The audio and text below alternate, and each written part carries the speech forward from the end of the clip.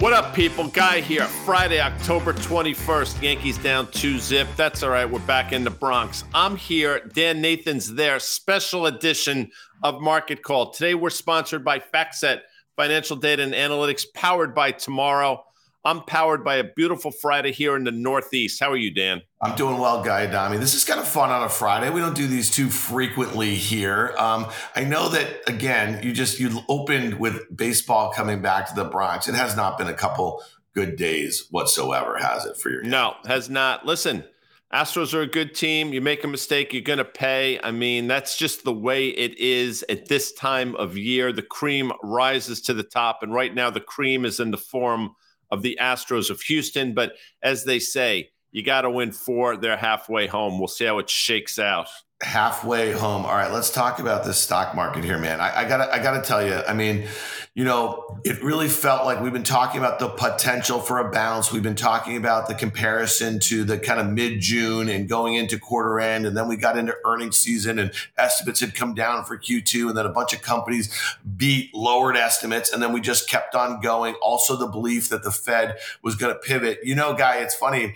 Now, people have taken the whole pivot thing out of the equation, but you saw Nick Timiraos. He is the Fed whisperer at the Wall Street Journal. You saw, I put it in the chat, what he had to say about 75 basis points baked in the cake at the November 2nd meeting. But the Fed is going to debate how they slow the pace of hikes and quantitative tightening. I mean, that's got to happen, right? I mean, and that would be this added fuel, especially if we start to see some inflation readings kind of come down a little bit. Yeah, look, the market rallied clearly on the back of that. I mean, at one point today, we're up a lot more than we are now. Market's giving a little bit back. We'll see how it reacts. And you're right. I mean, the market should theoretically like that. Here's the problem. That's not going to solve the issues that we have with earnings growth, we have with demand, we have with margins and all those other things. So they can say whatever they want. I'll push back and say, again, it might be worth another few 4 or 5% to the upside in the S&P. And we've been talking about that for a while, actually. I thought this last week and a half set up similarly to what we saw in the middle of June. But you know what it's also going to do? I think it's going to light a fire under the commodities market that's been under pressure. So, they think they might have this thing solved and they think they might be able to pause whatever. I mean, let's see what the commodity market does, because the inflation problem that they think they have under control, and maybe they do, it's going to rear its ugly head once again. That's my sense. And I think a lot of people think that as well. But we'll see. Again, I mean, that's what makes markets, right? Well, listen, I don't think there's ever going to be a mission accomplished sign on top of an aircraft carrier as it relates to inflation. I think they got the transitory things so wrong in 2021 that they're going to be really careful. But here's the deal. You just mentioned earnings growth and expectations and sentiment. I got to tell you, Guy, throw up this chart. This is the only one that matters to me. The QQQ, the NASDAQ 100 next week. 40%, 40% in 5 names of the components are going to be reporting earnings. Look at this chart right here and look at the lines that we drew here, okay? We are just still contending with that June low, and look at the downtrend. I mean, those are just a simple lines right there, right? Attaching from the August 16th high to that high, in September, the high last week. I mean, we are in a really perilous spot when you consider Tuesday, we got Microsoft, we got Google, and then we have Meta on Wednesday, and then Thursday, Apple and Amazon. Yeah, that's the one line, clearly the shorter term steep line. Obviously, there's another line we can draw if you go back to the highs late last year, early this year, the second point being basically the March-ish high, and then the next point being sort of this August high. And then the fourth point would effectively come in right between those two moving averages. So I think a lot of people believe, and Mike Wilson's obviously one of those people, that, we have this ability to have a tactical call and maybe the market rallies from here. I agree with that, but I still think we're in, and I'll use the term, secular bear market. So next week, obviously, you're 100% right to point that out. And I think a lot of times people think, okay, all 4 are going to be lousy, all 4 are going to be great. And typically that's not what happens. Typically you get a couple good ones, a couple bad ones, they even each other out. Yeah. We'll see. The one that sticks out to me, I mean, listen, they're all important, right? I mean, Facebook on Wednesday, given what Snap said, is going to be fascinating because so many of the Facebook problems are Facebook specific. And now they have sort of the headwinds that other companies in the space are facing. Obviously, Apple is the one everybody points to. I mean, we'll see what happens there. Yeah. You've said it a number of times. the earnings growth, the revenue growth, the margin or lack thereof growth is not supportive of the valuation that it trades at. But Apple's become one of these defensive stocks when the market goes lower. 100%. I mean, Apple's down less than 20% on the year versus a NASDAQ that's down more than 30%. Let's just run through these because Tuesday after the close, we're going to have Microsoft and Apple and Alphabet. And listen, I actually would take these out. I don't really care what Meta does. When I think about Meta, Meta could be down 20% on a disappointment. It's down in sympathy with Snap today. We're going to hit Snap in a few minutes here. Microsoft's really interesting. We've been talking about it for a long time. They have already warned on currency. They've been obviously, that was in late June. You've made this point many times here, okay, that if they were to signal that enterprise demand is weakening, then this thing's lights out, man. I mean, like literally going back to, I don't know, $200 or something like that, guy. And so to me, you see that, you could call it an air pocket, call it whatever you want. You and I have spent a lot of time, okay, talking about the pre-pandemic highs. And now I know a lot of these companies have operated very well since, February of 2020. But again, the one thing, and you make this point all the time, is the differential in interest rates and and the inference to what it means for valuations in a slowing growth environment. That's the story here. So if they suggest that they have all of these headwinds as it relates to currencies and then also weakening demand because a lot of their customers are cutting headcount and wherever they can kind of cut costs, that one is really important to me. And listen, Microsoft isn't cheap. I mean, it's still relatively expensive in the backdrop of this broader market. I mean, it deserves a premium valuation, I would submit, but the question is how much? And just go back and look at the last quarter. We've really talked about this a number of times, but it's worth bringing up for this Friday audience. They reported earnings. The stock that day closed, I think, around 254-ish. They report earnings. Earnings were not good by their standards, and quite frankly, weren't good, period. The knee-jerk reaction was to take the stock down to 242. Subsequently on the call, they said they were not seeing demand destruction. I'm paraphrasing. And then the stock proceeded to go from that 242 level up to close to 300, right to that moving average, along with a broader market rally. And then we gave it all back and then some. So what I said at the time was the good news is they didn't see demand destruction. The bad news is the same thing. They didn't see it because to me, it's just an inevitability that they will. And we'll see what they say after this call. So you didn't see the robust growth we've seen before. Obviously, the cloud business is a big driver, but that seems to be slowing down. And your lines are exactly right. I mean, the support comes into form somewhere between probably 195-ish and 218-ish. And I think, quite frankly, that's where we find a home. Yeah. Well, let's see. I mean, again, I'm in the camp, and I think you used the expression before, we're in a secular bear market. And even though we could have a rally, any of these big names could help spark that rally. If just two of them, maybe on the enterprise, Microsoft doesn't have dire things to say. And maybe Apple, as far as the consumer, doesn't have dire things to say. Let's look at Google really quickly, because you just mentioned, the kind of ad slowdown here. And obviously they get, most of their revenue from search and obviously ads. And this is one where expected earnings growth, in the mid to high teens, sales growth, about 12% expected. It's a 68% gross margin company. We know that they just dominate search and a bunch of other adjacent businesses here, but trading about 17 times next year. I think in some ways, guys, you almost want to have investors perceive that it's a miss in a difficult environment and have a stock like this gap down, because if you can buy this thing, you know what I mean? Like in a period like this, when it's just kind of, sentiment just turns on it, that's kind of how you have to buy a stock like Alphabet, in my opinion. Yeah, Google's probably best suited to survive this environment, right? Smaller companies, obviously, are going to be hurt significantly more than a company like Google, which, again, has the different platforms and the wherewithal to withstand what we're dealing with. So typically, the big survive in this environment. I think what's going to happen here, trading at a market multiple, has not traded particularly well since obviously everything topped out December, January of this year. We'll see. I do think there's a chance, again, that range is really where this thing finds a home. And I think you have to buy the stock. And one thing I've said for a number of years, and this will make sense to you, you always say, if I have the opportunity to buy Google somewhere between 85 and 90, sign me up. And then it gets there, and the environment, the backdrop is terrifying, and you back off. And what I've said all along is, the stocks will never get there for the reasons you envision. It's always going to look scarier than you thought. But if you have a plan in place and you take the emotion out of it, that's what sort of gets you through these times. Well, we're going to talk about that a little bit with Snap. I've done that in a few stocks over the last few months, and it's worked out actually really well. And even in Snap, as it's trading down a whole heck of a lot. But let's save that. I did it in Nike a few weeks ago.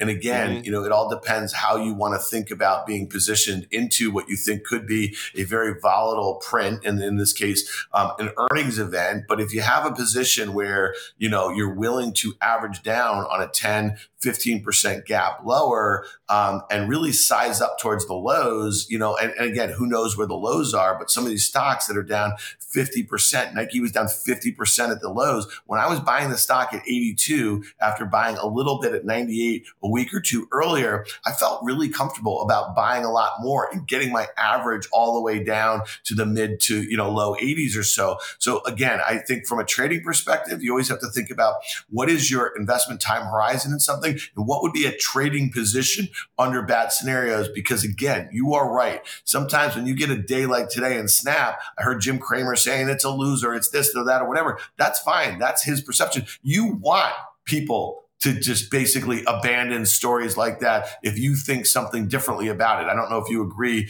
with that kind of psychology from a sentiment standpoint. No, that's exactly right. And I'm just looking at Snap right now. I'm just trying to see what kind of volume we're trading. But, that's exactly what you want. You want not only the market to capitulate, to a certain extent, you want analysts and pundits to capitulate as well, right? Because that typically is a great sign that, okay, the worst is over. Now, I will tell you, I didn't think we'd be trading with a 7-handle in Snap. I thought we were sort of going sideways. We were building a base. It didn't happen. Okay, that's fine. But you look at this chart and you look at the levels again, the March, April 2020 lows, and here we are.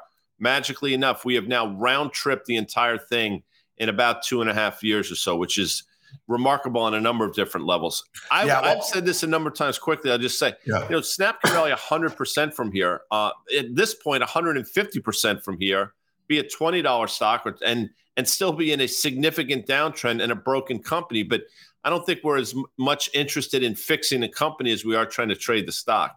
Yeah, no, I agree with that. And my eye is about kind of how the company will be fixed. And to me, again, a stock that's down 30% and the lows, all-time lows is just around $5. Again, you could be down another 30% and get back to those lows.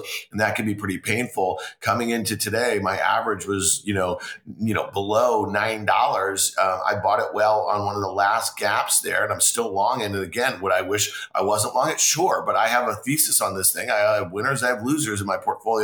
I have an average now, guy, that's 822, and I'm going to buy more stock. I'm going to have this average below 8. And then my time horizon is not a week and then I'm going to have a portion of it that I hold. I actually think it's going to fill in that gap. You see that red line in this chart? Mm-hmm. You see that declining 200-day moving average? I think there will be, I don't know, maybe, again, I know nothing, LBO chatter, for take private, especially if Twitter goes for $44 billion. I think there's strategics that could probably buy this thing. I think, again, they're cutting this company to the bone as it relates to restructuring and everything like that. So I want to average this thing down. I mean, that's my play right here. That's what I'm doing. We'll keep you up there. All right, let's quickly hit Thursday, guy, because these are going to be big. Obviously, Apple. I just wanted to throw a 1-year chart. I didn't draw any lines other than the 200-day moving average that's in here. The stock, like you said, has shown really good relative strength here.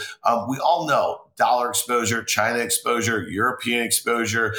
There's been lots of rumors about, stop downs in 14 or 14 Pro production. And again, unsubstantiated thoughts here. And then when you look at it on a 5-year basis, you say to yourself, oh man, this thing, the relative outperformance to just every peer, you know what I mean? As the largest market cap company in the world, it is like a flight to quality always. There've been a couple stories out over the last month and a half or so talking about slowing demand and cutting back production and those types of things. They were pretty much unsubstantiated, and one has to wonder if they were floated out there just to try to sort of game the stock market. I have no idea. But at a certain point where there's smoke, there's fire, and Apple is not impervious to the headwinds that everybody else is facing, although for whatever reason, a lot of people think they are. It's a great company. Again, I'm not casting aspersions at all, but they face the same challenges that everybody else does at a certain point. And they're not selling cheap items, by the way. I mean, it's one thing if you're selling a $5 bottle of water. It's an entirely different thing when you're selling an $1,100 phone. Just keep that in perspective.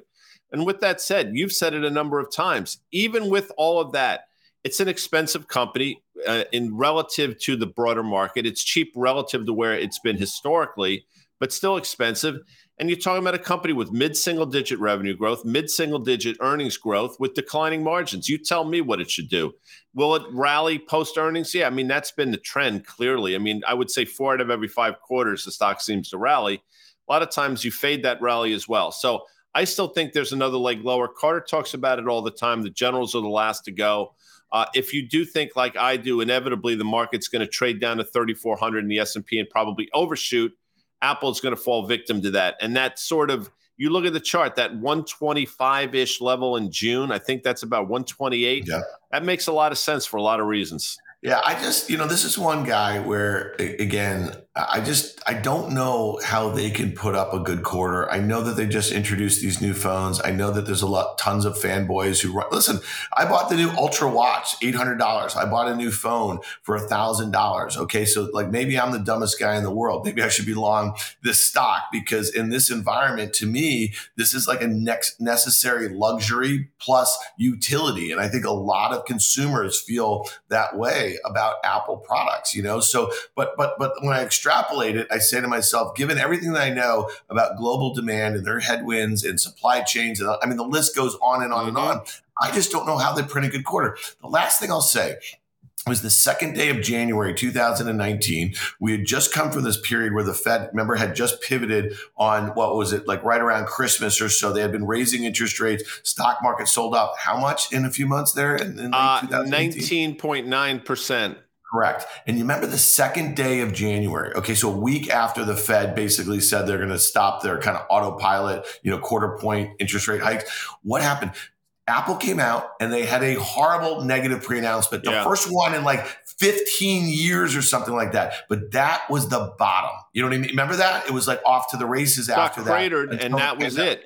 But again, we're in a very, well, I shouldn't say that. There are similarities in the environment. Let's put it that way. And we'll see how it shakes out. I think what you're saying is if, in fact, that happens, that will be your opportunity to basically not only get long this stock, but maybe it sort of signals the end of the move down in the broader market as well. It's just something to consider because, as you know, Dan, history repeats in so many of these things. Yeah, I got to tell you, though, I don't know about you. I mean, listen, I'm generally not influenced by too many people, outside of my own head as far as what I think about the macro. But our friend Danny Moses on the Tape podcast, he put in our group chat this morning, like, this is your last shot before the crescendo. Get short, sell. And, I'm trying to kind of like push back a little bit on kind of some of the worst case scenarios, but I've bought stocks over the last few months, and whenever I get a little nervous to the downside, I'm always buying like Q puts or put spreads, looking out a couple weeks just to protect myself. And again, that QQQ chart, guy, when everybody was saying tactical rallies, all this sort of stuff, it acts like death. Okay, I'm just telling you, it does not act well. Listen, today, this is going to sound crazy. The higher it goes today, the worse I feel about Monday. So let's just keep that in perspective. And it's obvious, as I said, the market's probably given half of today's gains back already, but it's only 11:20, so we have a lot of time. But just keep that in mind because the headwinds that are out there, I don't care what this Fed whisper. I'm sure he's a lovely guy. I'm not a fan of that stuff, quite frankly. I think it's stupid. But, he seems to have somebody's ear, or he's become a mouthpiece, which good luck with that, pal, because it typically doesn't work out well.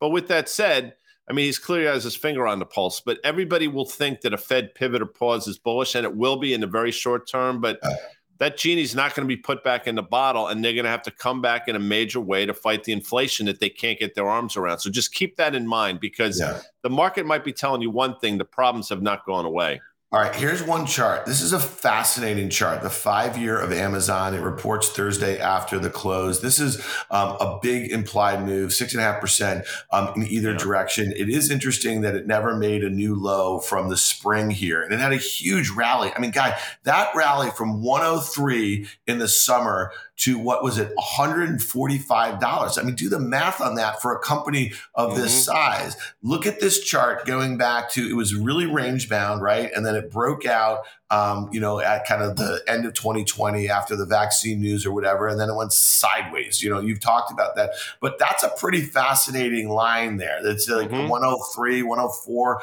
or so. And again, the relative underperformance of the market in a boom period was something that we brought up a lot. Now here it showed relative outperformance. You know what this looks like to me, and I'll ask people to go and do their own work, but this chart looks a lot like the Russell chart looked like a long time ago when you had that false breakout only to give it all back. And, this stock, I mean, if we went even longer term, this is sort of 4-ish years. You go 5-6 years out, and Amazon at current levels has basically gone nowhere. Yeah, you mentioned that huge rally we had, and we did, but here we are to levels we last saw 4 years ago on a market until recently that's done extraordinarily well. My point is Amazon has not participated, if you think about it. And everybody points to Amazon as this great company. Yes, it is. AWS could be a standalone. Yes, it could. But quite frankly, the stock, you go back and look and just let the price be your guide and just let your eyes understand that this has not been a great stock to own for the last 5 or 6 years, unless you were able to take profits this summer. Matter of fact, but it's also, these are also periods where don't you want to think about, Guy, and I think you feel this way about Alphabet. You call it Google. I call it Alphabet. I know. I'll say Alphabet if I teach elementary school, but I'm not going to say it in terms of the stock. I think we're confusing people because I was talking about Meta and you were talking about Facebook. I was talking about Alphabet. You were talking about Google. Won't do it. Good for them. I know you won't. All right. It's like that scene. I know you want to go. It's like that scene in Coming to America in the barbershop. That's me. I'm the old barber dude. Please, back to you. And you got a great haircut this time around. I'm going to get my haircut in about an hour or so. But I don't know. I feel like Amazon's one of those stocks where you'd love to see a big gap, lower, because it really will be a leader on the way out. We talk about, we spent a lot of time prior to the pandemic talking about like the deflationary forces of big companies like Amazon and what that meant for, wages and just in general, the future of work. Because remember all the automation and all the drones and all the other stuff going on. I think they get back to it. I think companies like Amazon have their heads down right now. I don't think they give a shit that the stock is down 50% since Jeff Bezos left. I think Andy Jassy's like, I'm going to make my own next 20 years for this company, and they're investing. Again, they overbuilt, right? Like with employees during the pandemic, they'll fix that. I think a company like Amazon will fix that. The other point I'll just say is look at what Apple has done since Tim Cook took over, or since Microsoft since Satya, or Alphabet, your Google since Sundar. I think Andy Jassy is going to have probably a great next act, and working your way out of a recessionary environment for a company that basically that retail business, some of the parts valued at what, 0? That's why, again, having a sort of a clear vision is right where, again, I understand the backdrop. I get what's going on in the world. But if these stocks, and you just mentioned 4 of them, but there are a laundry list of them, get to levels that 6-9 months ago you would have wished for, and they're there. Again, just to reemphasize, you have to take emotion out of the equation. And if Amazon were to gap down below that, horizontal line that we just showed, you know what? You close your eyes and you get into a position and you start to layer in, because it's going to, as I said, it's going to look scary.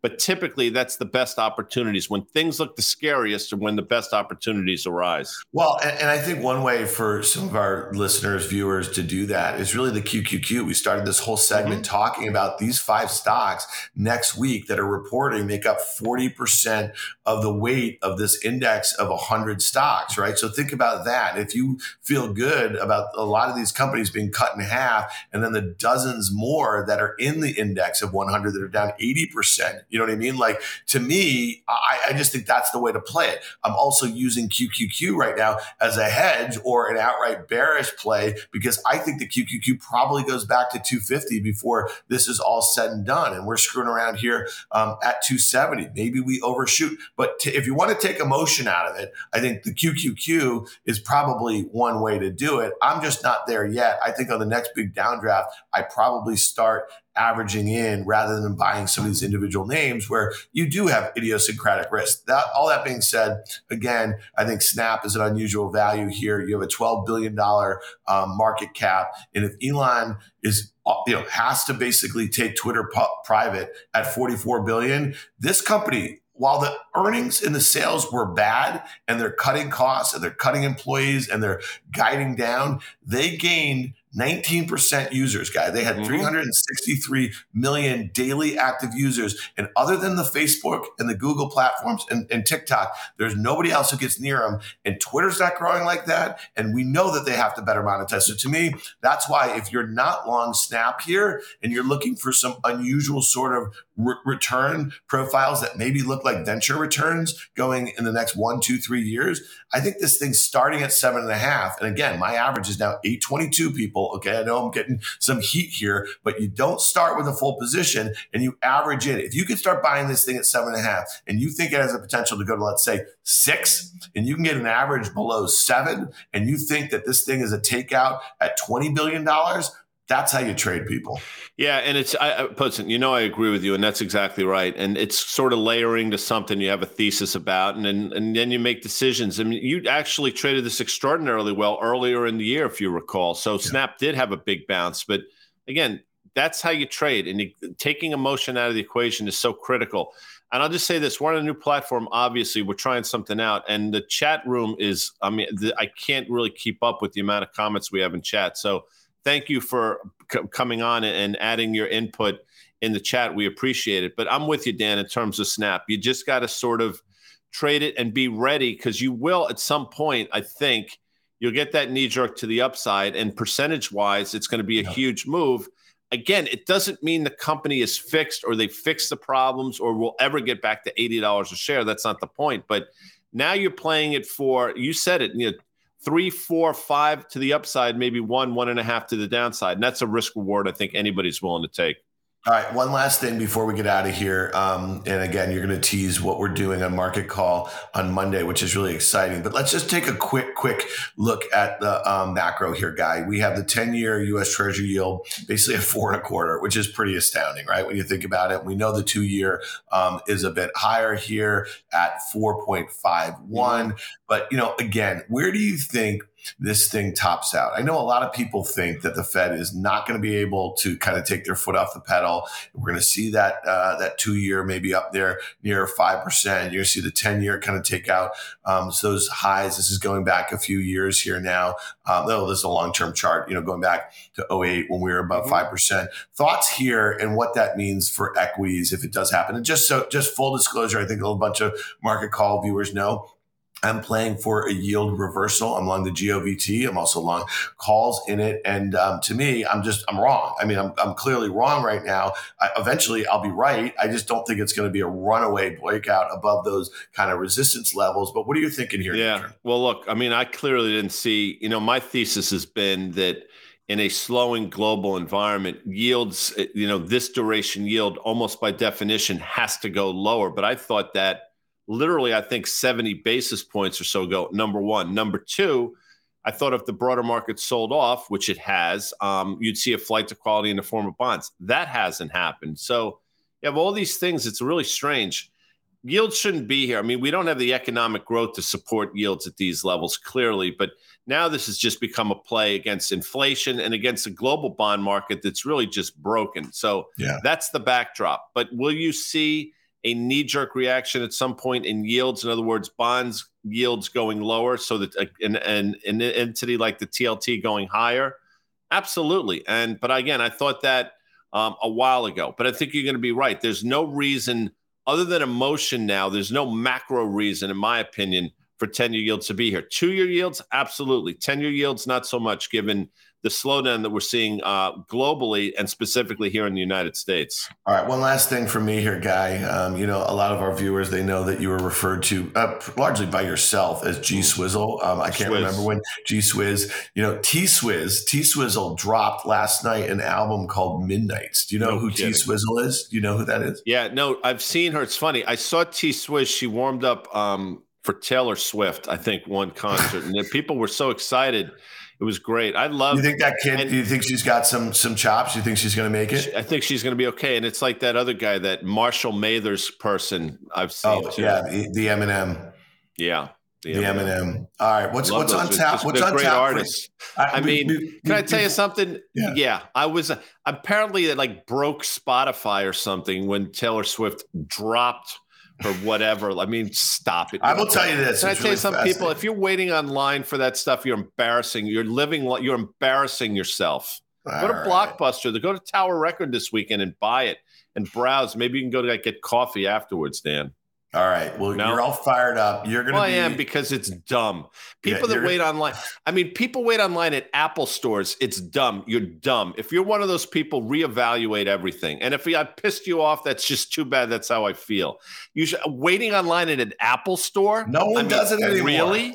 They haven't done that since like the iPhone 6, dude. Okay. No, but I will say this, the efficiency in which they are now, you can order the new products and they have them like the delivery day dropped at your doorstep is pretty fascinating. All right. Well, listen, we got you all fired up. We got to go. No, but I saw an interview. Apparently Walmart will not be opening on Thanksgiving. At least thank you, somebody, for coming to some semblance of norm. I mean, thank you. I appreciate that. Don't wait online at these stores. You'll be able to get whatever junk you're buying at midnight after Thanksgiving. You'll be able to buy 2 weeks later. I promise you. Anyway, that's it. Monday, Dan, can I tell you something? Yeah. You like me here? You want to get the sort of uncensored version of me on Monday? Noon Eastern time. Sirius at noon Eastern. We'll be doing a show, 1 hour long. Phone in. Here's the number. I'm reading it so I don't screw it up. 844-942-7866. Channel 132, Sirius XM Business Radio. Market call. Dan Nathan, G Swizz, 1 hour, taking calls. OM frickin' G, Dan. Yeah, well, here's the thing. And again, we're on this new platform. It's pretty dope here, isn't it, Guy? I would just say this. All of you people, call in, please. We might make this a thing if it goes well here. And we'll have some fun with it, and we'll see what happens. We will have some fun with it. Yeah. That I can assure you. I mean, there's no, what do they call those things? A drop button or something? No. No the one thing I'll say is we've heard from a lot of people, I need to download another app or this or whatever. No. I will say that, listen, we're not shilling for them. We're not, they're not paying us for this or whatever. I use the app, the SiriusXM app. It's awesome. And anyone can sign up and get 3 months free and try it out. There's tons of free, music channels, obviously Howard Stern, a lot of sports stuff, a lot of politics stuff. I love the app. And I've been using it for years and years. I don't even have it in my car anymore. I just attach my iPhone via Bluetooth to CarPlay and use it that way, Guy Adami. So check it out. Check us out. I do that too. It's so easy to do. No, you don't. Yeah, I mean. No, you don't. All right, bud. So have a great weekend. We'll see you on Fast Money at 5. I am not on today. Hopefully your Giants, what are they going to be, 6-1 by the end of the weekend? Jacksonville, I've said it. Jacksonville is a good team this year. They're 2-4. Their defense is stout. The quarterback, Trevor Lawrence, is figuring it out as he goes. New coach, Doug Peterson from the Eagles, by the way, won a Super Bowl there. Yeah, I don't look past this game in Jacksonville. This is what they call a trap game. But the Giants coming in at 5-1. Nobody could have hoped for better, Dan Nathan. All right. By the way, the Rangers last night embarrassed themselves at home against San Jose. I mean, and actually the coach said it. Gerard Gallant said it was embarrassing. When your head coach says it's embarrassing, you take note. And I think Jacob Trouba, as you know, Dan, I think read the team the riot act after the game. So I expect this Sunday the Rangers to come out flying. Fair enough. You don't care. Well, listen, I know you don't. We'll talk Ranger. We'll talk. By the way, to you Met fans out there, how you enjoying the postseason? You're not. Okay. All right, let's do it. I think better cut me off soon. I think AD is probably done with us here. So listen, have a great weekend. Thanks for checking us out on a very special Friday edition of Market Call with Guy Adami Uncensored.